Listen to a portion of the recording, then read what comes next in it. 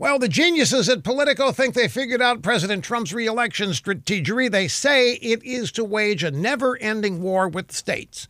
The president supposedly targeting blue state governors the way he used to go after Congress, calling them weak and pathetic.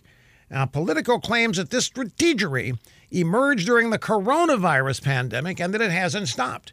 They say the press secretary, Kayleigh McEnany, boosted Trump's strategy this week because she blamed governors for the violence and chaos in their streets and reminded the governors that they are responsible for policing those riot-torn streets.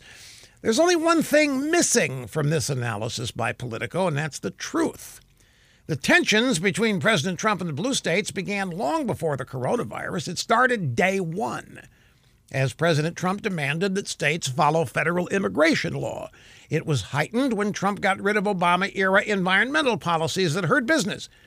And since Politico brought it up, let's talk about the pandemic. It's obvious that some blue state governors are doing everything they can to keep their states closed, despite the economic harm they have caused, and they're still causing. It's the blue states that are playing politics. It's the blue states that want to keep their states crumbling all the way through November. They're the ones waging a never-ending war on President Trump. That's what's pathetic.